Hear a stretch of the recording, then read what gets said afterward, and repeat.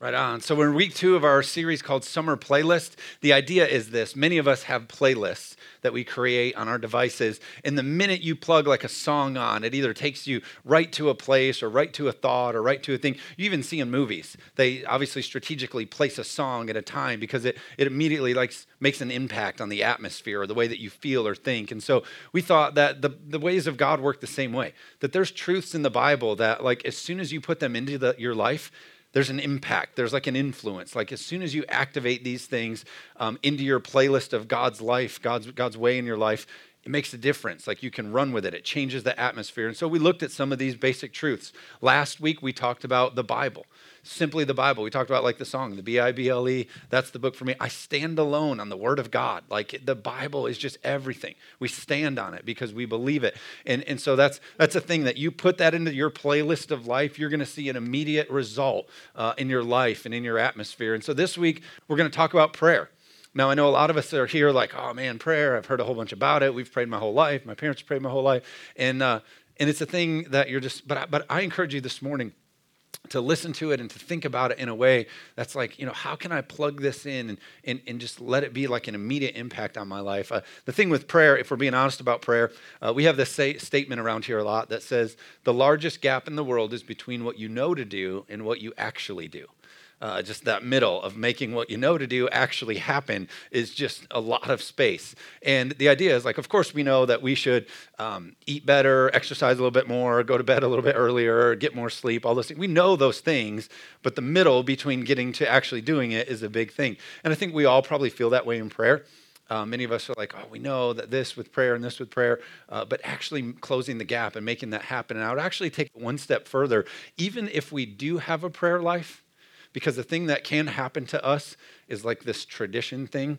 What can happen at times is you may even dedicate a time of prayer, but then the thing that you still have to close the gap on is it meaningful prayer? Is it quality prayer? Is it listening to God? Is it a passionate prayer? Many times we can do, now I lay me down to sleep, prayer before dinner. Well, I woke up, I better say a quick prayer. And it's not the way God intended it. So we even need to close the gap in sometimes the way we pray. Amen? And so I want to look at it today, like what do we do? And to me, prayer, kind of a prayer life works kind of a lot like a diet.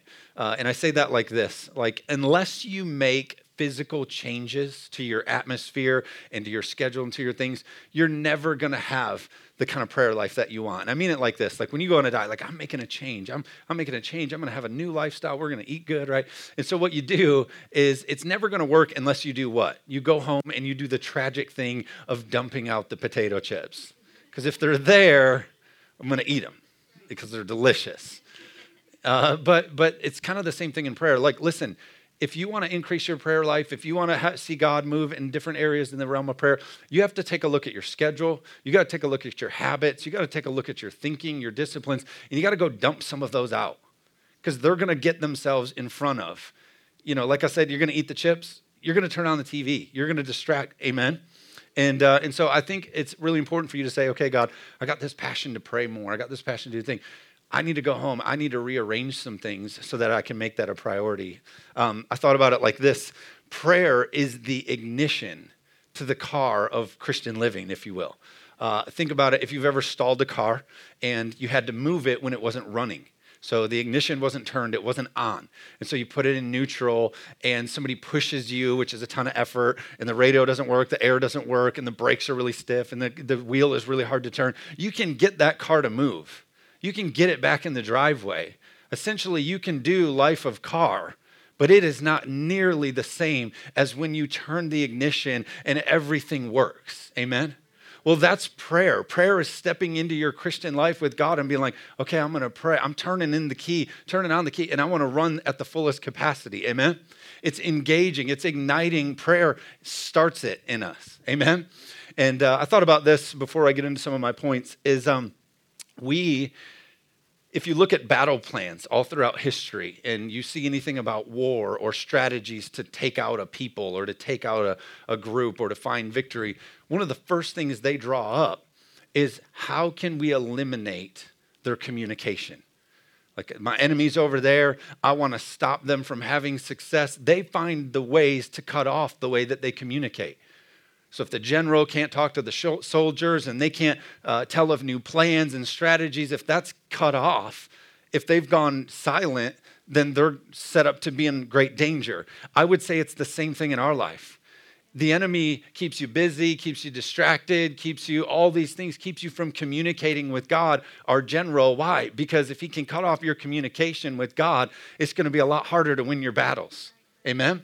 And so it's like, no, I got to stay in communication with my general. I need to be able to hear the plays and run. Amen? So a couple points. I brought 6 points that I want you to write down, and I want you to just take home and pray through them and talk about them. But one thing we need to see is my first point. Point number 1, if Jesus had a prayer life, we need a prayer life. If Jesus had a prayer life, we need a prayer life. The Son of God needed times of prayer.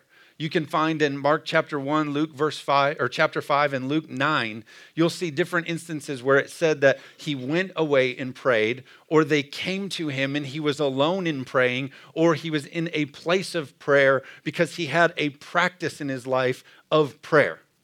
If Jesus, the Son of God, needed a prayer life, we need prayer lives. It's not like we go, hey, I got busy, I got these things, I got this stuff. Your excuses don't weigh up to Jesus's potential excuses. Think about Jesus.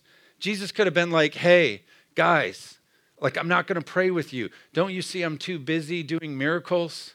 Don't you see I'm too busy raising the dead, healing the sick, opening blind eyes? And we'd be like, oh, you're right. You're right. That's a good excuse, Jesus. You are doing wonderful things. It's fine if you don't pray. You're doing great things. But Jesus, who lived a miraculous lifestyle, had all the best excuses, still took time to pray. Now, he wasn't an excuse maker, you know what I'm saying.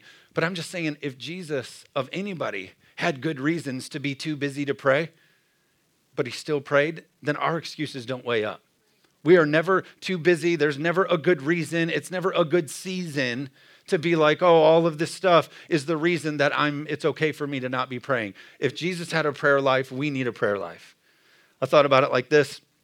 We make commitments in our prayer life. We do things like, I'm going to pray more, and I'm going to pray, and I'm going to make a prayer list, and I'm going to pray, and I'm going to have an appointment to pray with God. I'm going to do it every day, and I'm going to do this thing, and it's an appointment in our heart that we make. Isn't it interesting in our real life, we keep appointments?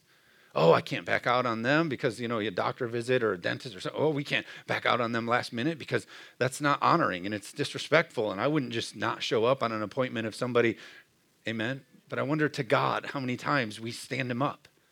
We don't honor the appointment that we have with him to spend time and to pray and to communicate with our Father. Amen? Let's keep our appointments. Let's stay connected in prayer. If Jesus had a prayer life and a prayer discipline and a prayer place in practice, we need to build that into our life, and then we need to keep it. Amen? Number 2, prayer is a part of restoration. If you're here and you say, I want to see a move of God, and I want to see God do great things, and I want to see this restored and this healed, and I want to see all of these things, if I want to see that, then you need to be a prayer person.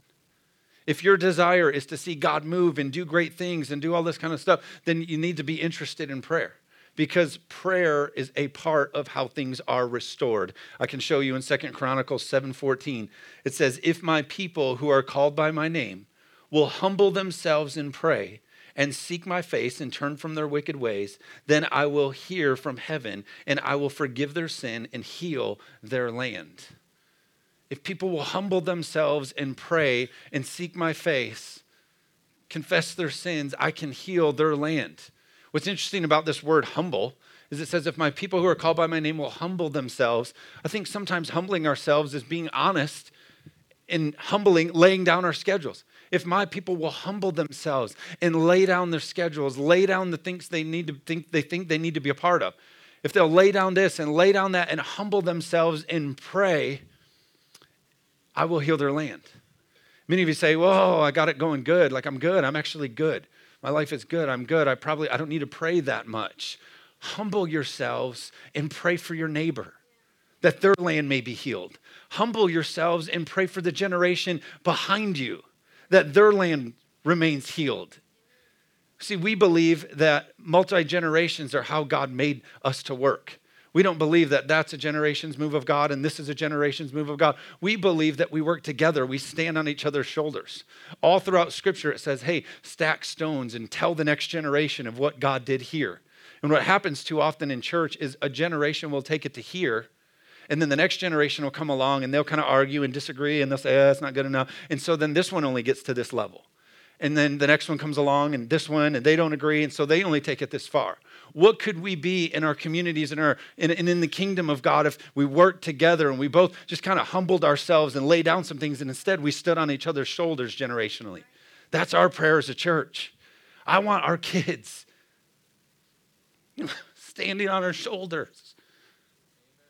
I want, when I walk through those halls, and all of you forget your craft hanging on the line, and it says all their names because none of you pick up your crafts, your kids' crafts. And I walk down the hall and I see all those names. I throw a prayer on them. And I say, God, I hope what we're building here is going to give them something great to stand on, so that the city of Zeeland and Holland and Grand Rapids is all better because we're working together. Let's humble ourselves and move some things so we can see God heal generations. Amen?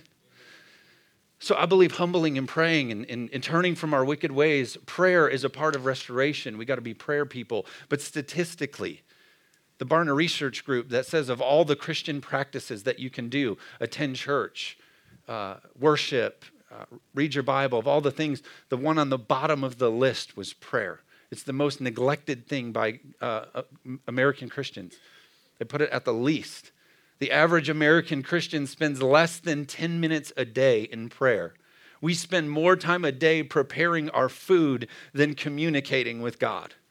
We spend more time putting chips and cheese together than we do talking to our Heavenly Father. And I spend a lot of time eating chips and cheese, so this is pretty true.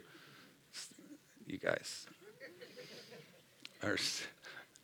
First service is so fun, and it's weird because, like, they're awake, or they shouldn't be awake. It's early. Like, I don't know.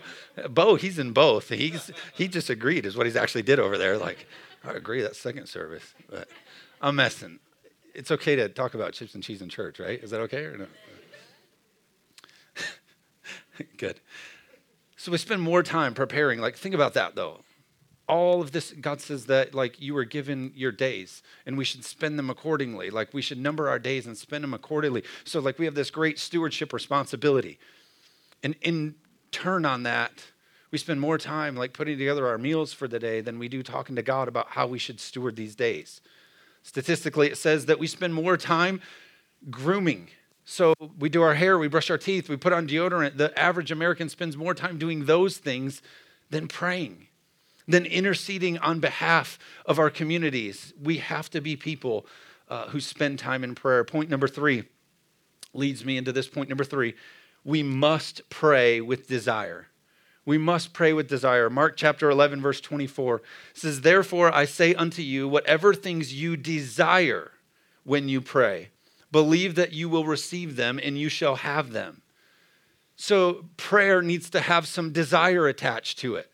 Prayer needs to, like, come from your inner being of, like, God, this is my desire. I'm praying this. This is something I'm passionate about. I care about. Not like, oh, I better get this prayer over with because I should be praying. Amen? Let's get stirred up about something and take it to a place of prayer. Let's get passionate about something and excited about something and take it to God. I thought about this in our life when there's things that we're thinking about or we have desire about or that's bubbling up on the inside of us. Isn't it interesting? Maybe you have an anxiety or a frustration or you have a stress about something. Isn't it interesting that when something like that pops up, the first thing we actually do is just pick up the phone and call somebody? So like, oh, my kids are acting crazy, or oh, I heard about this, happened to this thing. And the first thing we do is we go call mom, or we call dad, or we call our husband, or we call our friend, and we just spill our guts to them. We dump our desire out to them, and we don't call God. Amen? It's like, oh, that didn't work, so we go to the other capital G.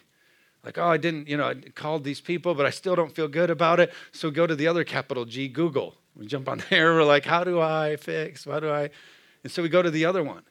I wonder how much more result we would have as if we something came up and something happened and work is driving you crazy and you're stressed out and this thing goes down. And instead of leaving there and calling a spouse or calling somebody and screaming about it and stressing out about it, I wonder if you left there and you just said, God, I'm coming to you with a strong desire because I need to see this better. And we did it, and we just prayed right to God right away. The scripture says if you pray with desire and passion, when you come to him, you shall have those answers. Amen? Thought about our kids. We think about our kids. We think about schools. Oh my gosh, they're going to school and how are they going to be treated, or they're going to be a part of that. And I wonder what kind of friends they're going to have. We have all of these things that we have a desire for them about. Well, pray. Pray for them by name. Jesus, the scripture says that Jesus prayed for Peter, specifically by name. I pray that you, when the time comes, and he named his name, and he said, I pray for you specifically by name. Let's pray for our kids with strong desire. You see something in their life or you notice something and you start just praying over them. Now, don't get weird, right? You're in the grocery store and you see something and okay, you with me? But you know what I'm saying? You just throw a prayer on them. You've heard me say that before. I'm always tossing prayers. Toss a prayer on them by name. Pray over them. Go to God with that desire for their life. Amen? Point number four, God rewards prayer. God rewards prayer. Matthew chapter 6, verse 5, it says, and when you pray, because you should be praying, so when you pray, not if you pray, when you pray. Everybody say amen. You shall not be like the hypocrites, for they love to pray, standing in the synagogues and on the corners of the street, that they may be seen by men. Assuredly, I say to you, they have their reward. He's saying their reward is they just want to be seen and noticed. They already get their payoff. That's all they wanted. Verse 6, but you, when you pray, go into your room, and when you have shut the door, pray to your Father who is in the secret place, and your Father who sees in secret will reward you openly. Private prayer produces public reward. And I'll just say this to you, you might not even see the public reward for yourself. Many of you are a result of somebody in a prayer closet praying for you, and now you're still here. Amen? And that person might not see the result of your life, but I'm just telling you, your private prayers matter to God. Those quiet places, not on a stage, not on a box, yelling and but you go into a place and with desire, you pray, God's going to reward that.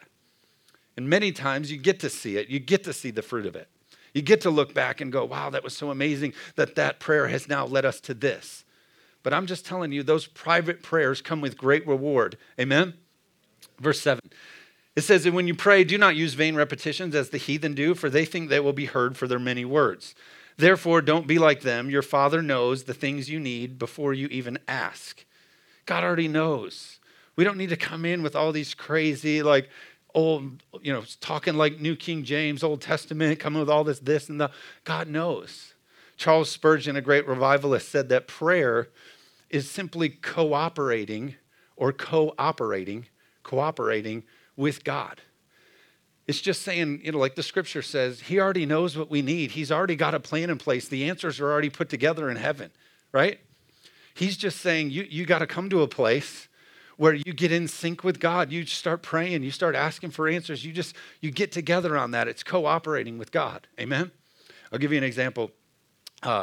We have the best person. We have a friend of ours who comes, we just met her about a month ago. And she's kind of coming out of the foster care system, and she's helping us. We're so proud of her. She's doing so good. So I'm getting to know more about the foster care system because she kind of aged out. She's at this age where it's just really hard, and the system is really broken. And so we're trying to get as much information as we can, and we're so proud of her and believe in her, and just can't wait to see God do absolutely amazing things. But we're getting more information about how we can help and how we can be a part of it. And so we met with this lady who runs an amazing group. And on Thursday, she's telling me the data of how broken the foster care system is for these older teenager, almost 18-year-old kids. It's so broken that I just basically spent most of the meeting trying not to cry through it because it's such an uphill battle and it's so broken. And the results of the brokenness are years of generations damned. It's terrible. And I'm just trying not to cry because I just know and I see the cycle and there's just not much there. And of course, I have this great friend who I met who's helping us, and she's coming out of where that system treated her poorly. And so I'm just contending for her life because we love her and we care and we're so excited to see all that God's doing. And so it's personal to us at this point. And so at the end of the meeting, I'm just mad. I'm upset. I'm scared for like the system because it's just so broken. And like, how are we ever going to make a dent in this? And the meeting's over and I go back to my desk and I didn't light incense. I didn't go get all big, thick Bibles and start praying these like, Old Testament, like New King James Version prayers. I just said, God, I hate this. I hate this. This is really stupid. This really sucks. I don't like this.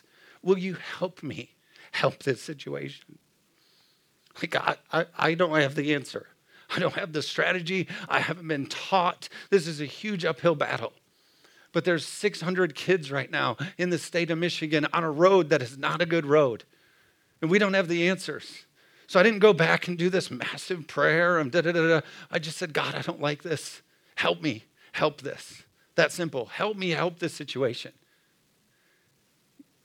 Not vain repetition, not some long laying on the floor crazy. And there's times God calls you to all kinds of weird prayer. But I just said, God, you know that this is stupid, and you know that this is broken, and you know that I don't know how to do it. But help me. You know what God's going to do? Help me. I'm going to stand here in a couple years, and I'm going to say, look how God helped us. Help. Amen? Prayer is like that. God rewards it. God rewards when you come with desire and sincerity, and you just pray for God to move in your life. Amen? Number 5. You will lack if your prayer life lacks. You will lack in your life if your prayer life lacks. I can explain it like this. None of us would be like, hey, why don't you sign up for like a less than life or area of your life? Like, hey, how do you want these areas of your life to work? Well, of course, I want the best that I can get, and I'm choosing the best, and I want the best. Okay, awesome. Well, if you downgrade your prayer life, you're going to see lack because God uses prayer to bring things into your life. Amen? James 4:1 says this, where do wars and fights come from among you? Do they not come from your desires for pleasure? You lust and you do not have. You murder and covet and cannot obtain. You fight in war, yet you do not have because you do not ask. If you're not asking, you won't have. It says you don't have it because you're not asking for it. And here's the deal. Let me first explain it before I finish this. Many of us have lots of experiences in this room where we've genuinely gone to God in the right place, in the right posture, and we've asked him for something and we haven't got it. We've all had that. So I'm not going to get up here and be like, do this, automatically happens. It's not like a lever that you pull because like we just don't see what God sees. There's just stuff. And here's an example. And if you don't have an iPhone or you don't know how they work, you won't understand this illustration. And I don't feel bad about that because it's your own fault for not having an Apple product. But if you go into your photo albums and you click on a picture, that picture is right in front of you, just one picture. And so you look at that picture and it's everything. It's current in your life. It's right there. It's one big picture. And for you, it's everything. It's that time of your life for you. It's just everything you see. It's everything right in front of you. This moment is, sometimes it feels like it's killing us or it's too much or it's the best. And it's this moment. And it's just everything. It's in front of us. It's our perspective. It's this. But then on the phone, if you click at the top, you can back out one more. And it brings you to like less or a few more pictures, but it's like 6 or 10 or something. I don't know. But you can see a variety of pictures, but you can still make out what they are. You see them there, and you get a perspective of a few more. And you back out again, and then they get smaller, but it becomes more. And then it's not right in front of you. You see a variety, a span of this life, if you will. And you go, oh yeah, I remember when that one was such a big deal to me. And then this one was such a big deal. And then this one was such a big, and then you back out even more and they just become smaller and smaller blips. And it's this whole, I think it's called collection in your phone of just all of these. But that's God's perspective of your life. It says he sees the beginning and the end, meaning God's view of everything. In front of us, it feels like God in this moment, this thing. But God's overseeing it from the back of like, yeah, but I see how it all works together. And I've had moments in my life where I've prayed the best that I could to see God move. And right in front of me, I needed this one to happen. I needed this very thing. Like, God, you have to do this. But God was like, no, I see the whole thing. And then this one didn't work for me. It didn't come through because God knew he could work all things together. He had a better view. Amen. And now I would never want to go back to what this was because what I have now is so much better. Anybody relate to that? So I'm not saying like it's this exchange vending machine God, but I'm just saying we go to him the best that we can in these ways. We ask God, and the scripture says that he gives good gifts. And so we just have to believe that's his desire, is to give good gifts, and we just trust him that he's Lord. Amen? So we go to him and we ask. It says, you have not because you ask not. I'll say it to you like this. You've maybe heard me share this story before. Have you ever had your kids? I have a 4.5-year-old and a 2.5-year-old, and they'll come to me. You know these meltdowns. They'll come to you, and they want something, but they haven't even asked. So they come in, and they're blah, blah, blah, and they're on the floor, and they're going crazy, and you're just like, what? What do you want? What do you want? And they haven't even asked. Because I am the giver of juice boxes. Like I have it. I'm willing to.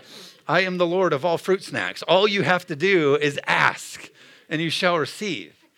But they're on the floor going crazy. Like the scripture says, there's wars and quarrels, and all of this stuff is happening among you. You murder, you cover, you make this ridiculous mess. And when they're on the floor acting crazy, it looks ridiculous and pathetic because they haven't even asked me yet.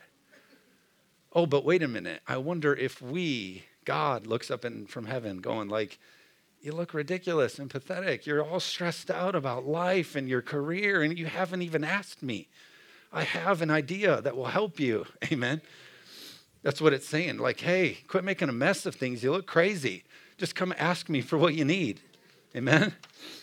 Last point, number 6. Prayer is your personal responsibility. It's your personal responsibility. Prayer is your personal responsibility. James 5:13 says, is anyone among you in trouble? Let him pray. It didn't say let the pastor pray. It didn't say let the prayer team pray. It didn't say let the congregation pray. It says if you got something going on in your life, pray. Now we love, and I'm very honored, and I love the opportunity to pray for you and with you, and I'm not saying we're trying to get away from that. What I'm saying is you first have the responsibility of prayer. You pray. Then we, along with that, bring in the pastor, the congregation, friends, family, people to agree and be alongside you. But it's our responsibility to pray. We don't say, hey, I go to a good church that prays a lot. They got me covered. Hey, they do that Saturday morning prayer thing. They got us covered. No, it's our personal responsibility to pray. Lamentations 1:9 says, her uncleanness is in her skirts. She did not consider her destiny. Therefore, her collapse was awesome. I'm saying it like this.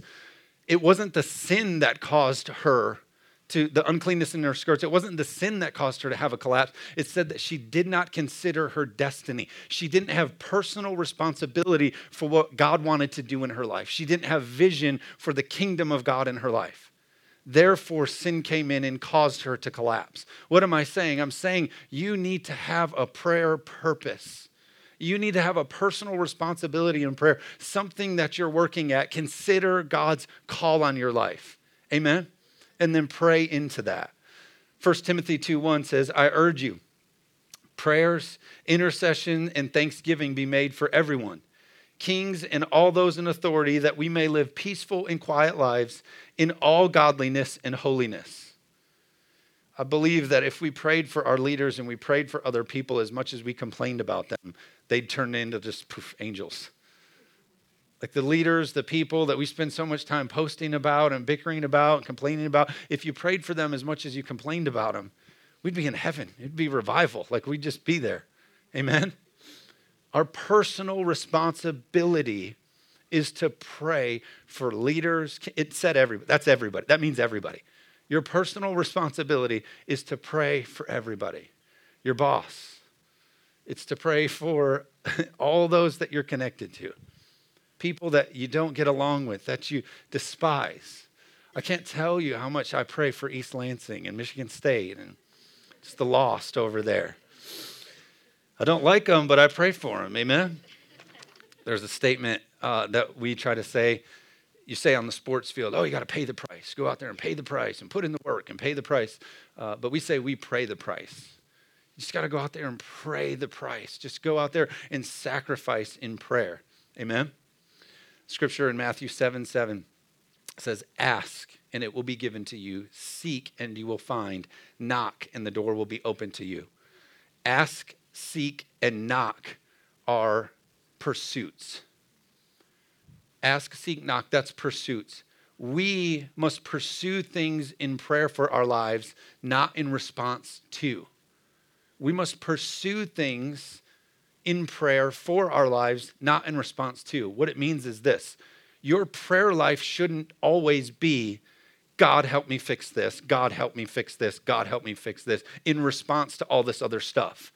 We should be asking, seeking, pursuing for our lives in advance so that God directs our steps, not just, oh, blew a tire, got to go get spare tire God and put him on because we need him now. We get better pray and fix it because we need God now. No, we need God now in advance, leading us, guiding us, directing us. Amen? I'll close with this. Mark Batterson has a couple great statements that I read all the time we talk on prayer. It said, bold prayers honor God, and God honors bold prayers. God isn't offended by your biggest dreams or your boldest prayers. He's offended by anything less. If your prayers aren't impossible to you, they're insulting to God. And that should trip you up like it trips me up, because it should convict us. Because much of our prayer isn't over our head as it should be. So much of our prayer life should be way over our head that it requires God to make it happen. It's insulting to God if it isn't miraculous. Now, obviously, we can pray for the simple things and the daily, but God is, the scripture said, up in heaven, watching over his word to perform it. Like he wants to do something exciting. It's like we put a limiter on God. I mean, it's frustrating. I just got my little son a Power Wheel four-wheeler. And we race dirt bikes and stuff, so he wants to go fast and be loud and all that stuff. Well, it's got the little limiter on it, and he knows what that thing's doing. So it only goes in one gear at a certain speed. He'd be a super happy little dude if I took that thing off and he could go at the other speed, twice the speed. I wonder if God's up there like, man, why do they keep, I want to, right? Show me some speed. Let's blaze. It's my kids' cartoons. Who you become is determined by how you pray. Ultimately, the transcript of your prayers become the script of your life. If God framed the world with his words and we're like God, then we frame our world. We were created in the image of God. Then we frame our world with our words, what we pray, what we speak. The scripture backs it up. Life and death is in the power of the tongue. What's on your tongue is in your future. The greatest tragedy in life is the prayers that go unanswered because they go unasked. The prayers that go unanswered because they never got asked. We have to be a prayer people. Scripture says tomorrow is promised to no man. Oh, I'll pray more when I get to the next season, or when we settle down, or we'll pray more, we'll do. Tomorrow's promised to no man. If you don't plant today, you don't harvest tomorrow. We start now. Put the seeds of prayer into our communities. Amen? Prayer is the key of the morning and the bolt of the evening. And I believe that should be true about our lives. Charles Spurgeon said, the prayer room of their church, he calls the engine room. If the engine room is out of action, he explains, then the whole mill will grind to a halt. We cannot expect blessing if we do not ask. Therefore, confess your sins, James 5:16, to each other and pray so that others may be healed. The prayer of a righteous man is powerful and effective. I would venture to say, if righteous people aren't praying, we're missing power and effectiveness. Amen?